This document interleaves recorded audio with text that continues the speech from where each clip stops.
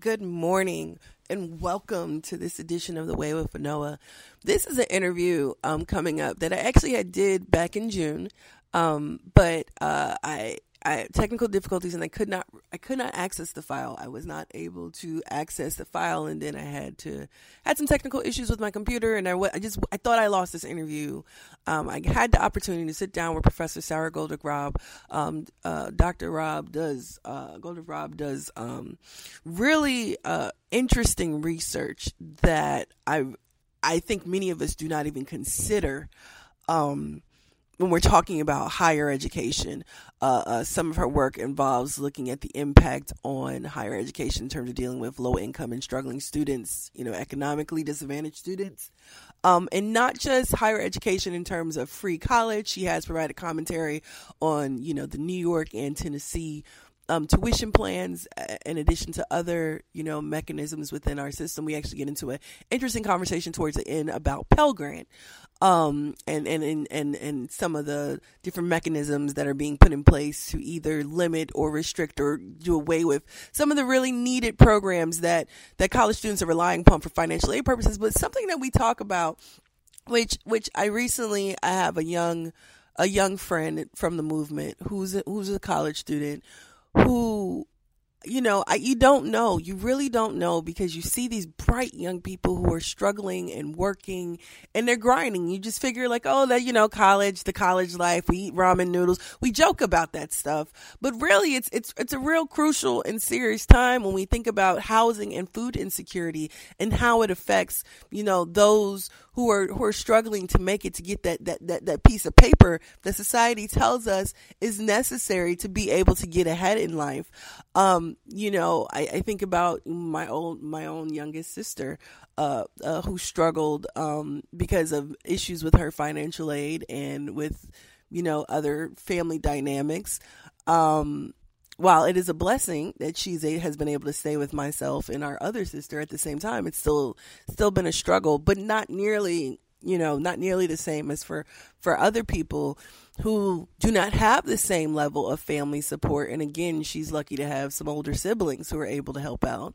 But for us, it would be rather challenging, from some of the other anecdotal stories and things I've read from others and talked to some younger people I know who are struggling, because financial aid only goes but so far.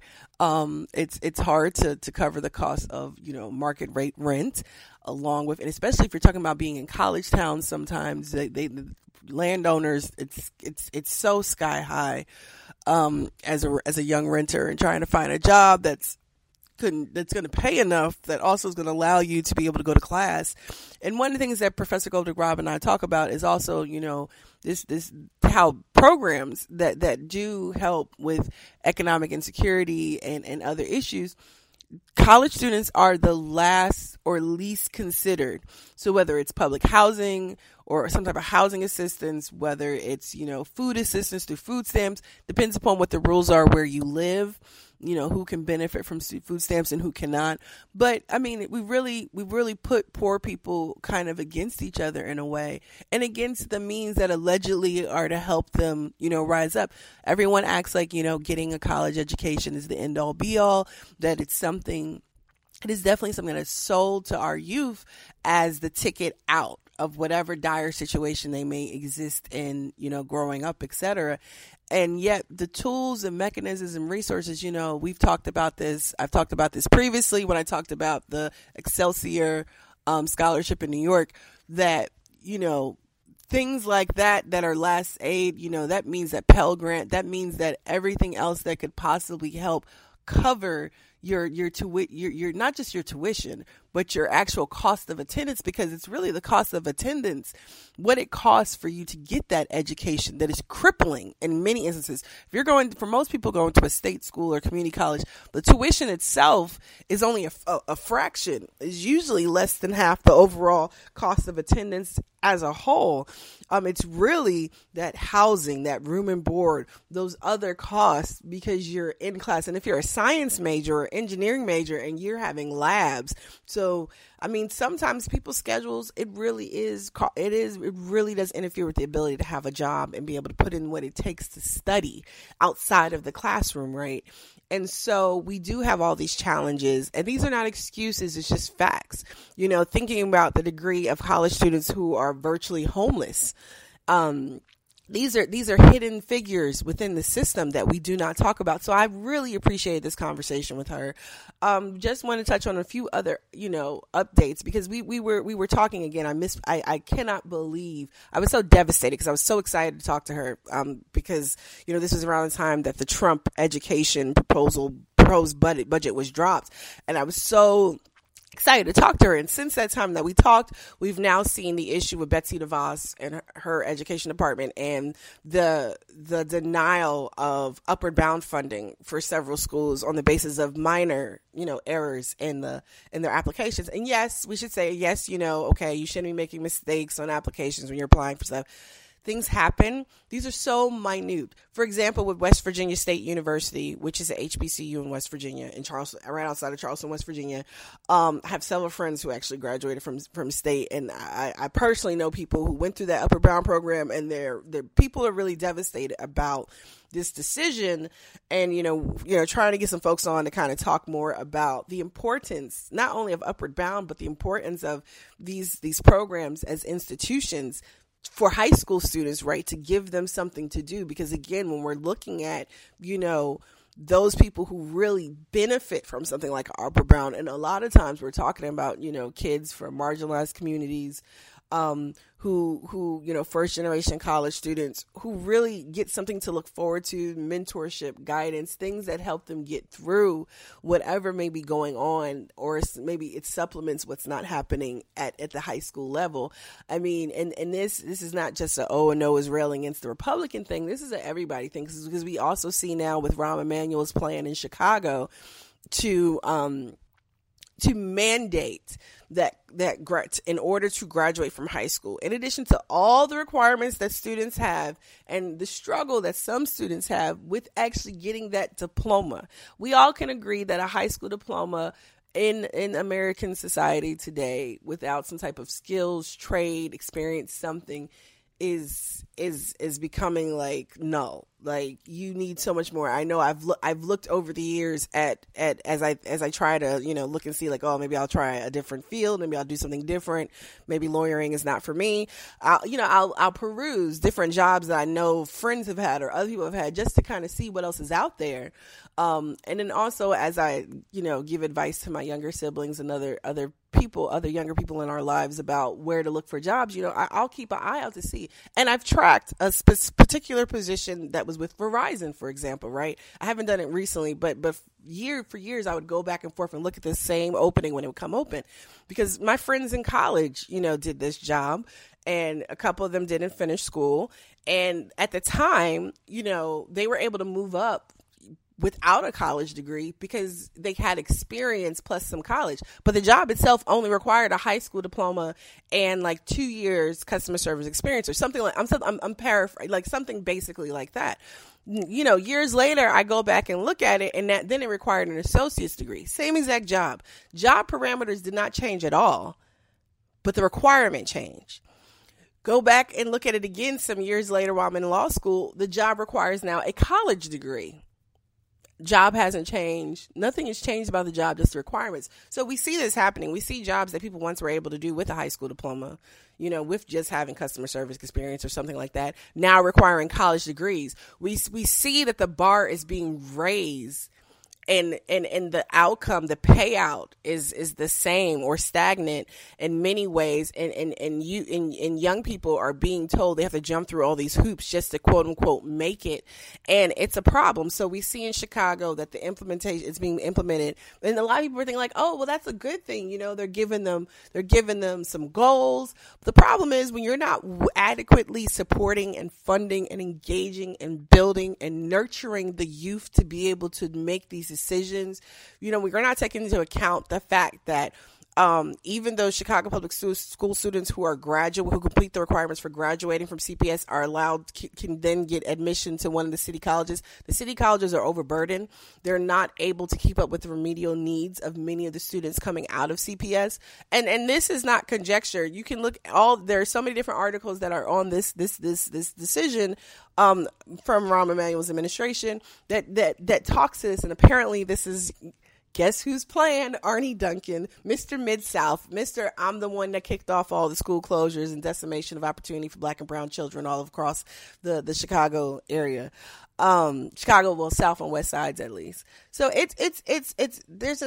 there is a real lack of concern from public officials at multiple levels in both parties for what is happening to children in our communities, to our youth, to our young adults, to those who are returning to college and trying to make things better, to the at the lower levels of education as well. And I like what Professor Goldrick-Rab had to say about how we have to stop being on the defensive always and just defending programs and not really looking at whether or not this is actually what we should be doing. Right? Not to say that something like a Pell Grant, for example, isn't a worthy program, but we never really, when we talk about progressives or the left or liberals or whomever, whoever is defending, fighting the good fight, rarely do we stop to think, is this the most optimal way? Is this the best way to achieve this goal that we're saying is valuable and important? And I really think that's a great point. So definitely go check out her work. If you're inclined, go buy her book.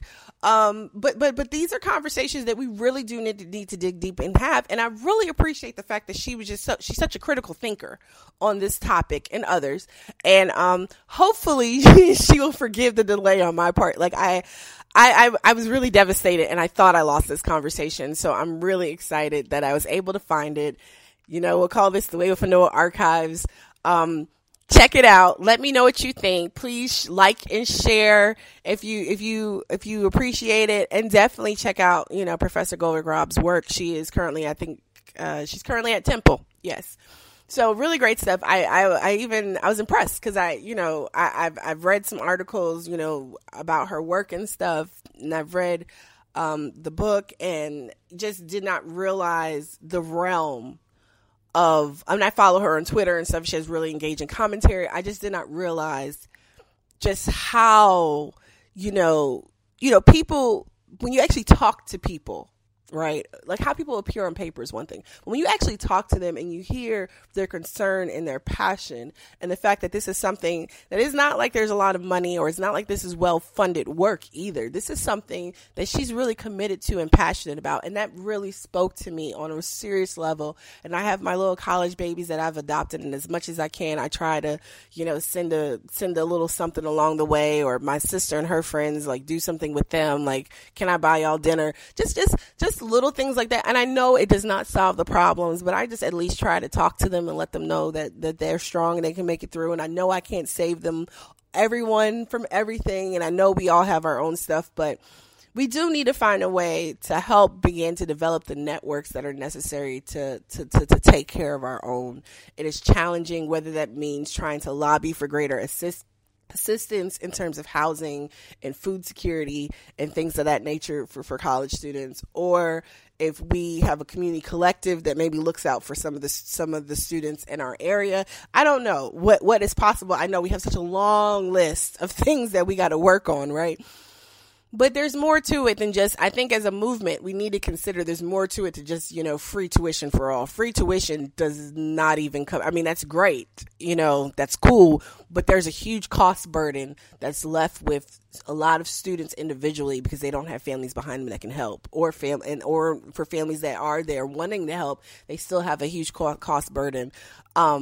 And higher education, more and more, is being shoved down our throats as something that's a necessity for survival. And we definitely have to do something about it. So take a good listen. And I hope you like this. Peace. How are you doing today? I'm good. Thank you. Thank you so much for taking some time again to talk with me.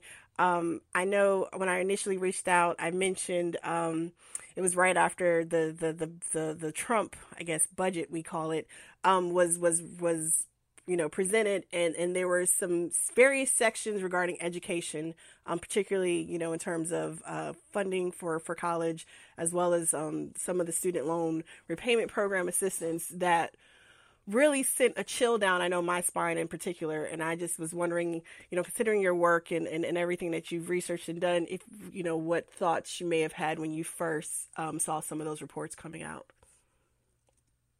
Yeah, well, I mean, I can't say that I'm surprised, Right. Given the talk that we had heard both from the sitting president and from candidates during the election and from, their peers in Congress, et cetera. It's pretty clear that there are a lot of folks out there who blame people for their own poverty, who blame people for lack of education, and while they purport to value hard work, they actually prioritize, the advantages that one is born with. And so this is a so-called budget that strips a lot of support from very hardworking, very deserving folks, and will severely limit their opportunities, for higher education. Yeah, I mean, absolutely. Just looking at some of the proposed cuts, and even what has been mentioned as the removal of, there's a loan, for those who aren't familiar, there's a loan forgiveness program for those who work in public interest for 10 years.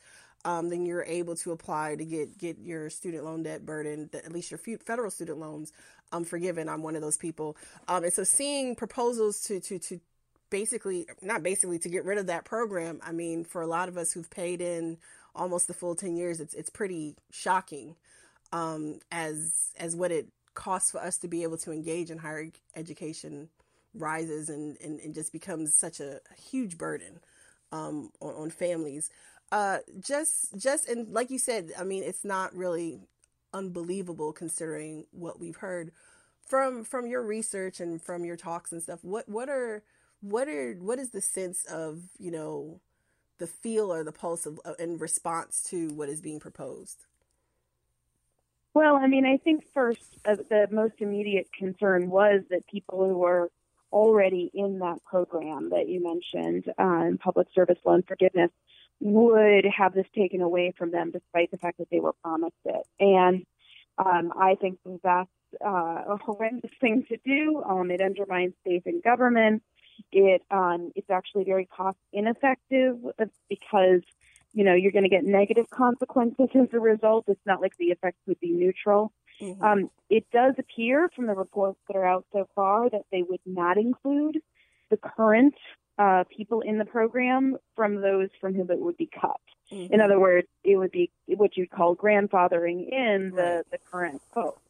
Okay. I don't think we can trust them, though, to necessarily do that. And so keeping the pressure on to ensure that they don't essentially revoke a promise just because you haven't essentially yet received the benefit. And that is how they framed it, that you have not yet received the benefit because nothing has yet been forgiven, right? But as you know, the promise of forgiveness is something that you are indeed counting on and making decisions around. And so the fact that the government actually hasn't spent the money, so to speak, to forgive it yet does not mean that you do not act as a program participant. Right. So hopefully they will not take action against current program participants. And if they're going to end the program, end it only for subsequent or future participants. I don't think they should do this, but I do want to acknowledge that if the goal of this program is to get more people to go into public service, mm-hmm. we don't have a ton of evidence that it's good at that, okay? So I want to admit that on the evidence side of the house, we can't mm-hmm. say we know that's working. However, another important goal of the program, in a sense, is to make the lives of people doing public service work easier.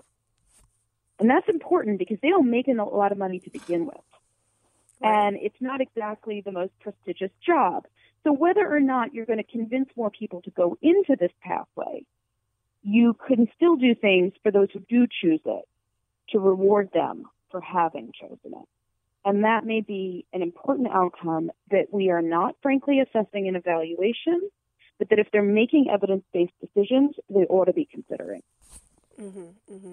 Yeah, and I really appreciate that you broke it down that way, right? Like, okay, it's not just that, oh my God, Trump is threatening to do something, or even though he's saying today they won't do something, they still could do it. But that other layer that you just added on about whether or not the program that we would be arguing for in any instance, is it actually even doing what we're arguing that we ought to have happening? And I think that what you just touched on is that it does make it easier for those who are already maybe in certain spaces, working, whether they're in the public sector, working for a public government or working for a nonprofit. It does make it easier for those people, but it's not necessarily, proven to be the enticement or the inducement to go into those spaces. I know, just personally, I know the combination of having, the new repayment programs that have been, introduced over the past few years, combined with the promise of the future forgiveness does, make it a little bit more worthwhile to not make as much money as some of my peers from college. But at the same time, I think what you're saying is exactly right about how we really need to look at what actually is the evidence being borne out of, the years of people paying into the system, the years, of people using this. And is it actually affecting college students when they're making decisions? I don't even know that it's actually even explained to students properly when they're starting school and in the whole world gist of financial aid, what this all looks like on the other side. Right. And I know that's something that I want to go ahead. Yeah, I want to emphasize that I think that while we are resisting these cuts, right, and these very poor decisions, we don't want to be backed into a corner in defending the programs that we like but we don't know work. Because if we have very important goals, if we have critical goals like helping the most vulnerable people obtain a college education, we need those programs to not only exist but be effective. And there are some programs that the left has historically supported, which are far less effective than we need them to be. Right. So I'll pick a popular program as an example, right? The federal Pell Grant is the centerpiece of the entire system. It is a sacred cow in many ways, right? It is a program that nobody wants to see cut, that everybody likes to believe works. But let's be honest, even Barack Obama, when he increased the maximum amount of the Pell Grant, still actually offered students less Pell support than they'd had in the past because he wasn't unable to increase it at the same rate that college prices were increasing.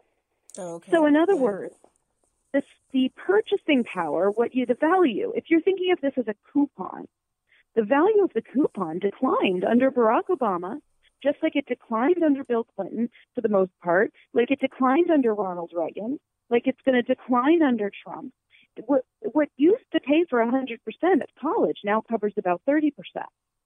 So while we don't want the program eliminated, we have to admit this program is not getting it done.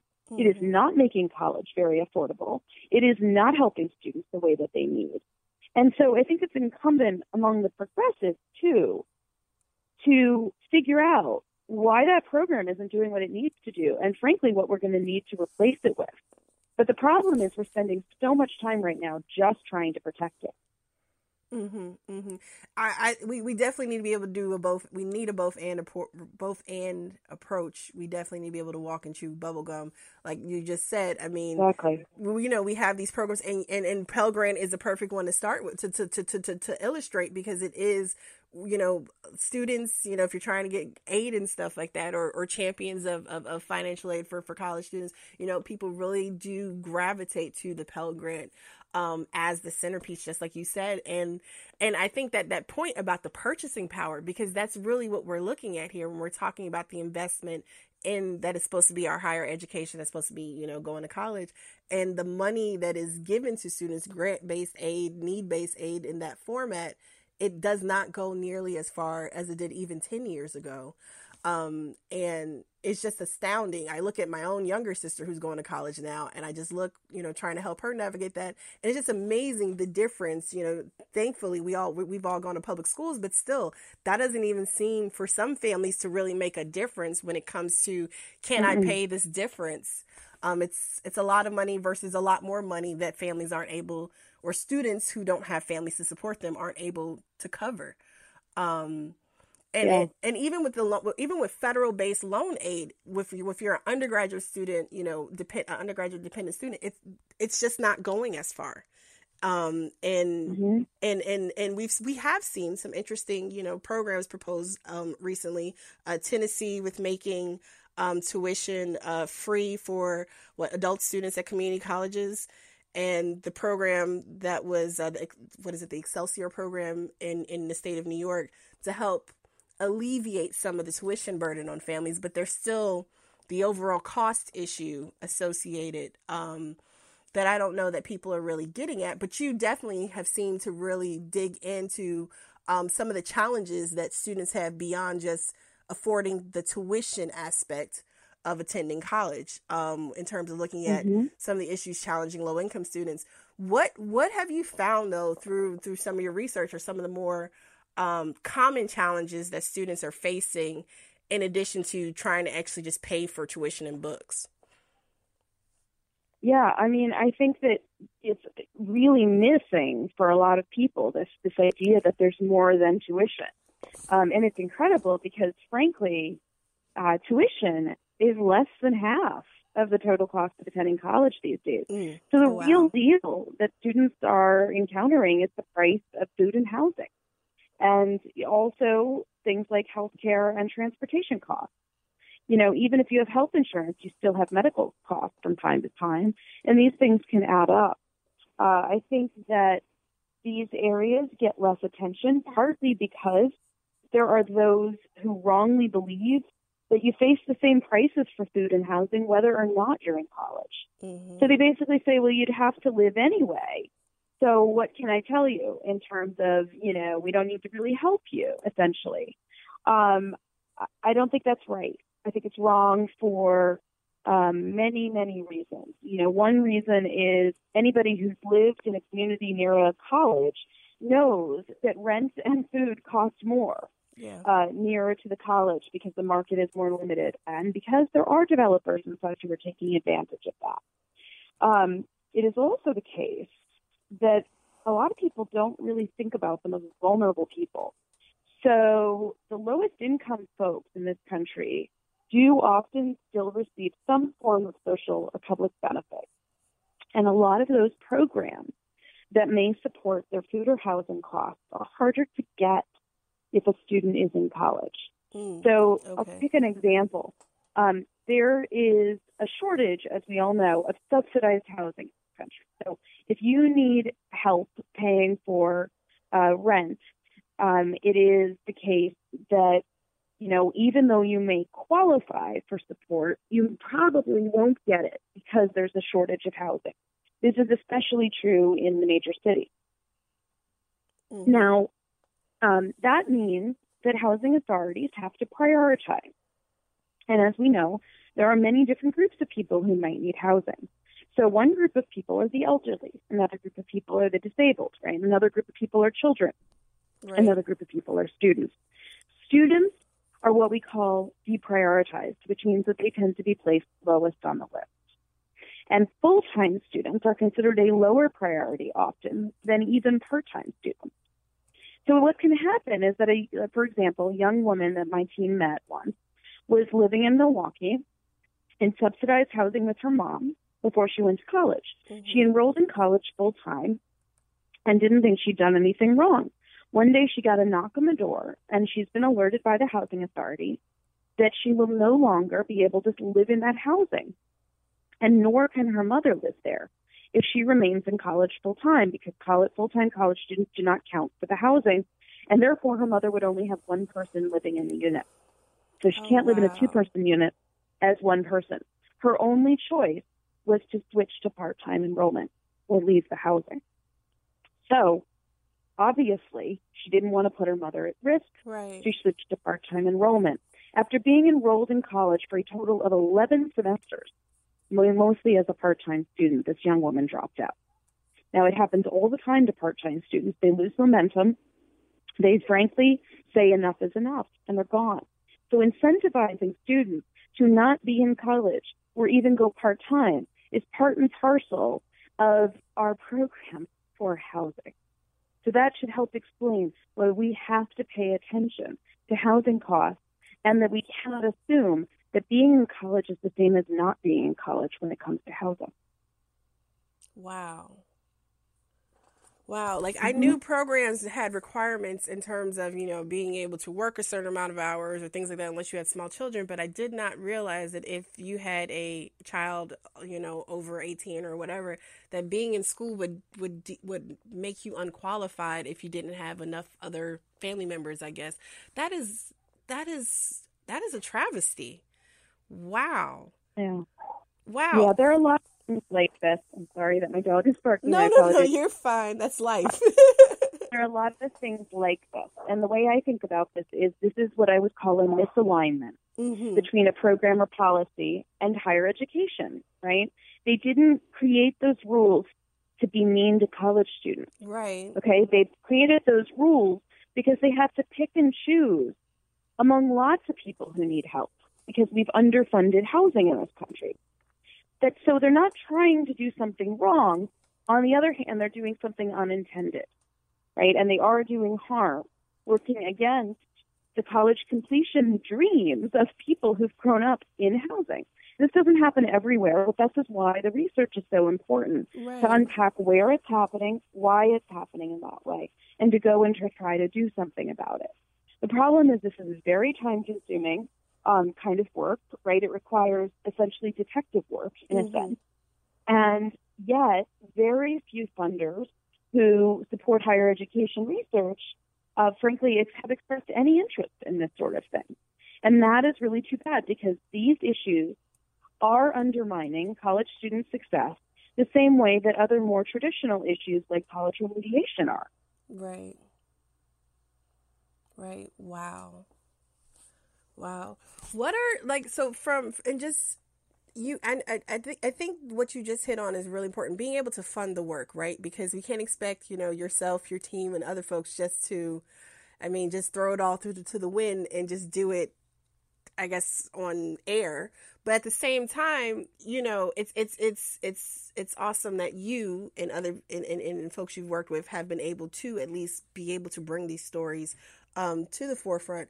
But how can we start advocating better? Because something you touched on earlier was that we have a tendency, because we're always in defense mode, it seems like, particularly when Republicans are in charge and they're trying to just slash everything. We're in defense mode of just trying to save stuff instead of really taking the time to look at, okay, this is something that we value. How do we make it more effective? How do we improve it and make it better and actually do what it should be doing for people? What are some things that we can start doing, as activists, as advocates, to support, to help get better work done, and or to show that there is a real interest and need for more research, for funding more research? Yeah. The first thing is that we've got to all be part of changing this conversation, right? A lot of the conversation in higher ed is about things other than money. We do not pay enough attention to how very serious. So one is just when you're in a conversation with anybody about college, first of all, make it clear this isn't about colleges and universities spending money badly, because that's not actually, there's not a lot of evidence of that. If it were the case, heck, I'd be attacking that, right? We'd go after it. The biggest issue is that we've underfunded the programs that make college affordable, and that includes underfunding the colleges and universities. States have pulled back on their funding for institutions, but also underfunding these housing and food programs. So we have to talk about it in a way that reflects reality, right? And that's the first part, because awareness is just such a big barrier right now. There are so many people out there who don't even seem to know that there are hungry and homeless college students.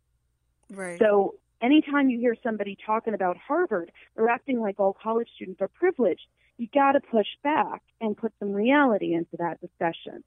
I think the second thing is that there's a lot of rallying cries for no more debt or low tuition. Mm-hmm. That's not actually going to get it done. Those are not actually the solution. My kids can have debt. It's fine. They can have some of a modest level, right? If other people's kids who really can't afford to have debt. So the way to drive down debt is to eliminate the need for the debt. Right. So if you provide reasonable food and housing costs during college, students won't need to take on loans in the first place. It's the best way to eliminate them. So we need to advocate for things like better access to food stamps for college students, for pantries, food pantries on college campuses, for affordable meal plans. Mm-hmm. When you visit a college campus and you see that they're selling sushi in the cafeteria, you got to ask yourself, how much are students paying for this stuff? Right.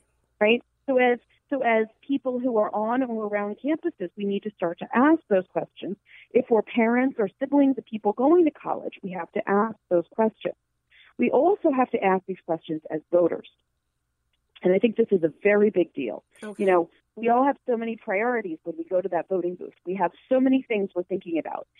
And these are important things, like where is this person on criminal justice issues, right? Where is this person on same-sex marriage? You know, where is this person on, you know, pick your favorite topic.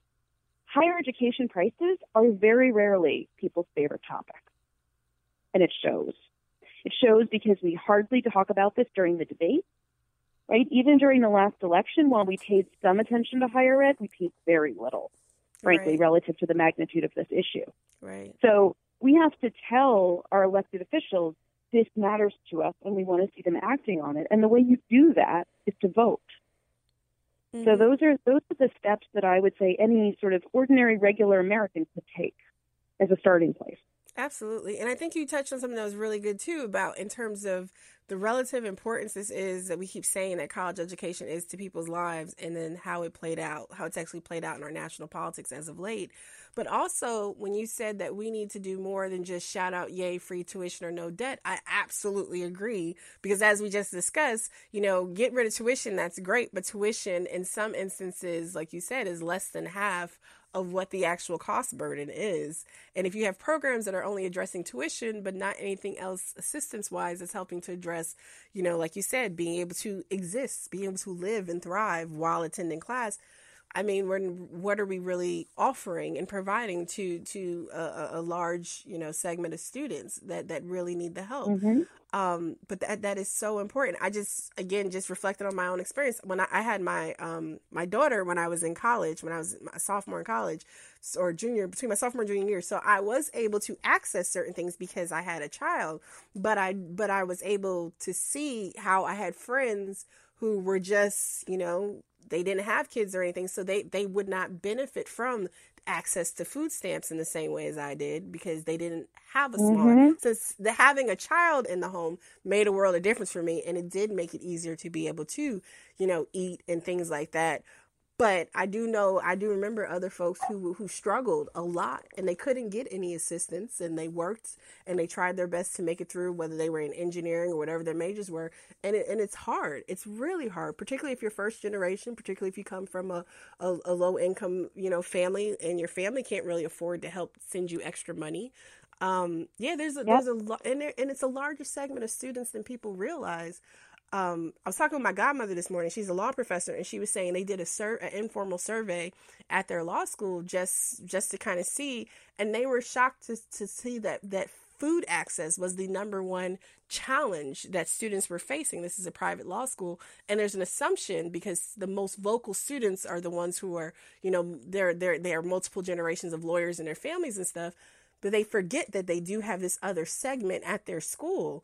And she was like, that was just a real eye-opening experience for our whole faculty. And they started a food pantry on their campus, on their law school campus.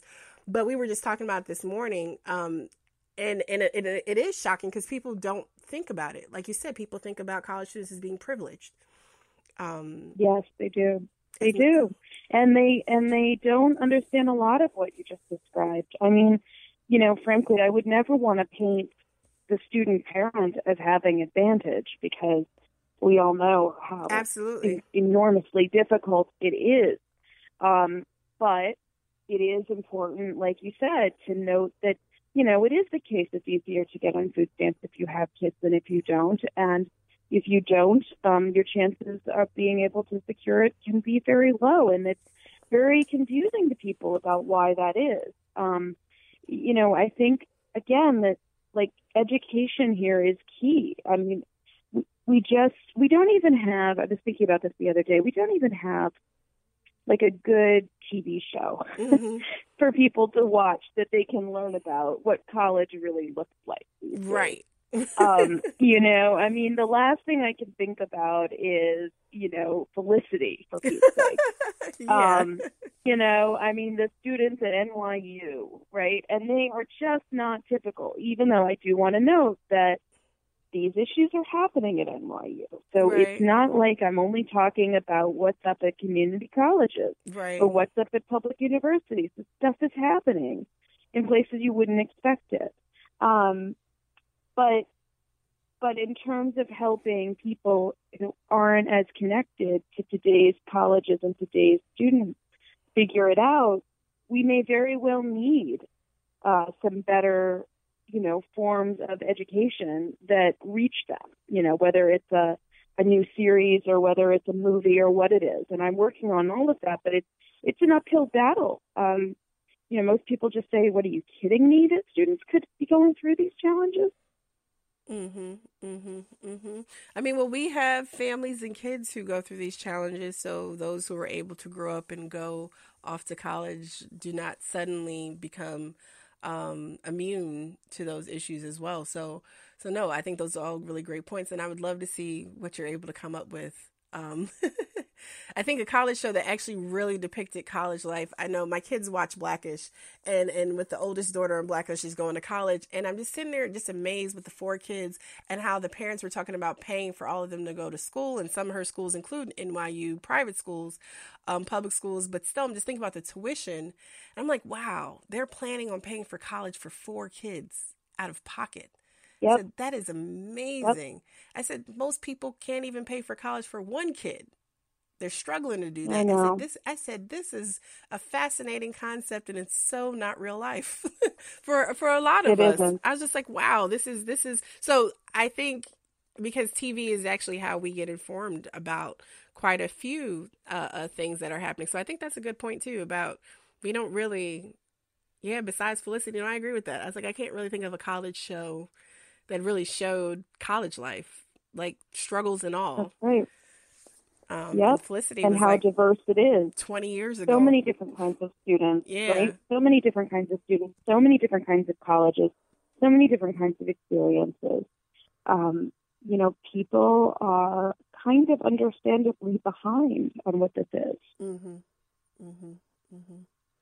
Well, this has been awesome. Thank you so much for taking the time to talk to me again this morning. I really appreciate it. This was good. Of course. Of course. And I look forward to hearing from you and your listeners. Awesome. No, you do. I just have to say it again. You do excellent work. And we definitely need to have more attention on this stuff. So thank you again. I appreciate it. No problem. Have a good one. You too. Thanks.